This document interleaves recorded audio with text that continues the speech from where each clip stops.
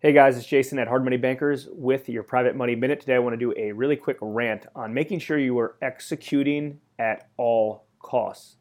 Executing meaning grinding through your projects to make sure you are making the maximum amount of money you can on each one of them. I remember back in the day when I used to go to a lot of real estate events and boot camps and guru stuff. It was all about the deal, right?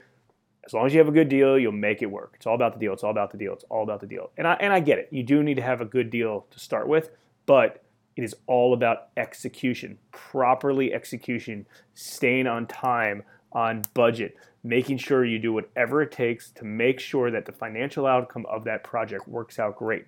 I can tell you that good deals can end up being bad deals.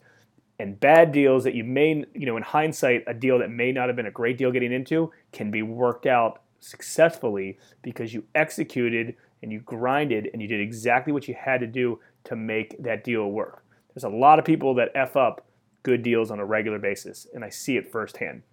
So make sure you're executing.